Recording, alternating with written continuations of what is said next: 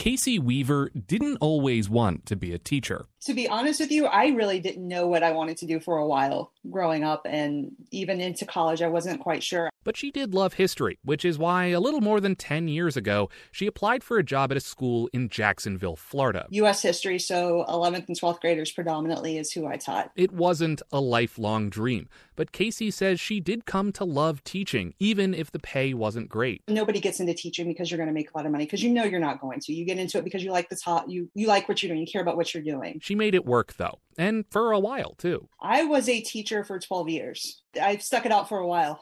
She wasn't the only one making it work during that time.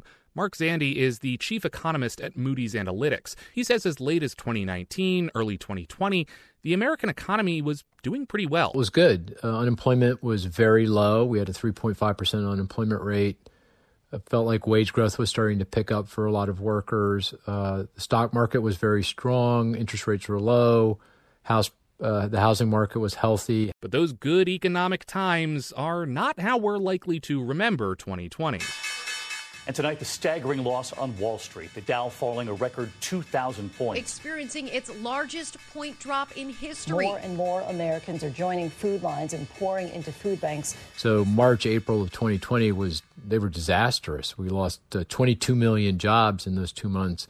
Unemployment surged to 15-16%, probably higher than that appropriately measured. In other words, it felt like the floor was falling out of the economy. Casey was able to avoid the worst of that and hold on to her job. But that doesn't mean things were easy, especially not at first. I think we're working 12-hour days for about a week, just trying to get everything set up, which, you got to do what you have to do to get everything set up to make sure that we're not failing the students and make sure we're setting them up for success. But she says eventually students adapted, and so did she. After the ball got rolling and the kids got used to what the new normal was, I guess, for the rest of the school year. And once I got used to it, I actually enjoyed it a lot more. Now, teaching through a computer brings with it its own host of challenges. Technical issues, students who have trouble focusing, to say nothing of the general stress of having to do your job while living through a global crisis.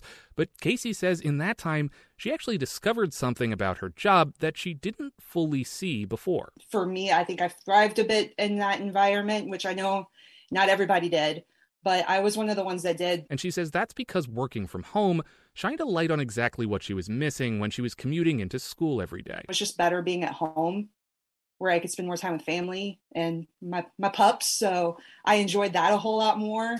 And it felt like I had more time to enjoy what I wanted to do while also still being present for the students and still teaching. While Casey's work-life balance was stabilizing towards the end of the school year, so too was the economy, at least compared to those disastrous early days.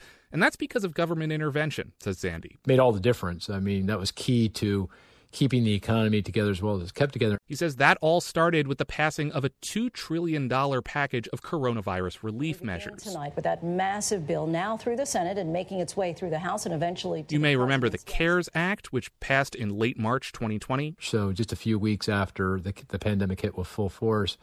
And then there was a number of different legislative packages that were passed all the way through to the American Rescue Plan in the March of 2021. So that 1 year period, lawmakers provided over $5 trillion in support to the economy. That's 25% of GDP. That's massive. I mean, it's double what was provided during the financial crisis to the economy. But trouble was on the horizon. So we've seen inflation pick up here for lots of different reasons.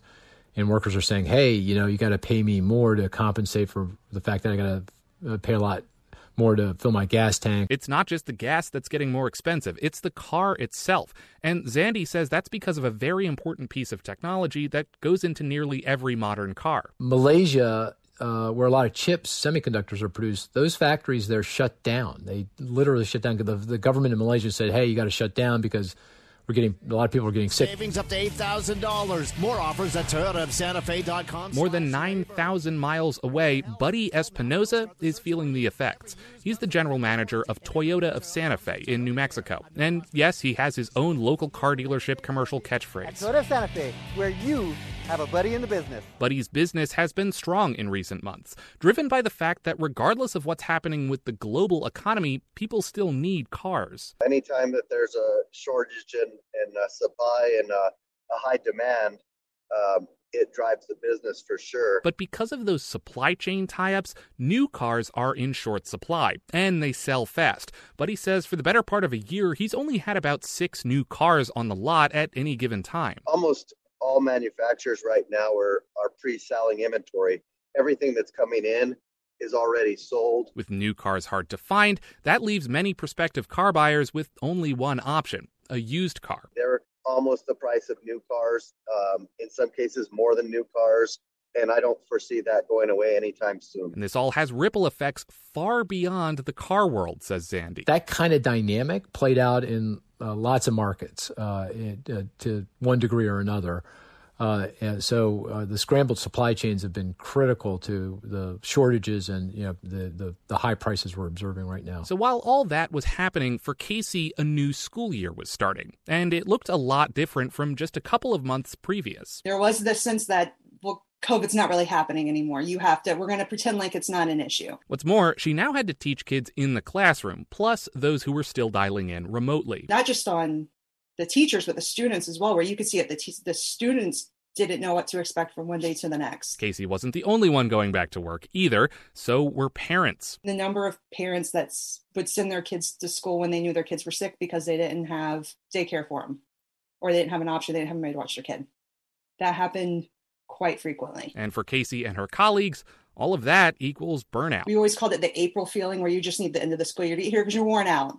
It's been a long year, you're worn out. That April feeling came in September. So at the end of that school year, after her students made it through state testing, Casey quit her history teacher job. It came a point where 12 years later, I think I'm ready to just cut my losses and start looking out for more me and my future long term, rather than just living paycheck to paycheck. She's now a real estate agent. Sure, it's not as much history on a day-to-day basis, but it's been working out for her. I've already made this in 2 months this year. I made half my teacher salary for a year. So I think it's worked out pretty well for me. I think I made the right choice. And it may be more than just money. In this case, it could be part of a larger renegotiation of our relationship with work.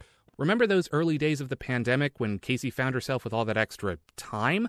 Well, now I can get home a little early to make sure I have time to cook, or I can get home a little bit earlier to do things I want to do. I 100% think this was the right call for me. And for countless other Americans. Mike Dobuski, ABC News.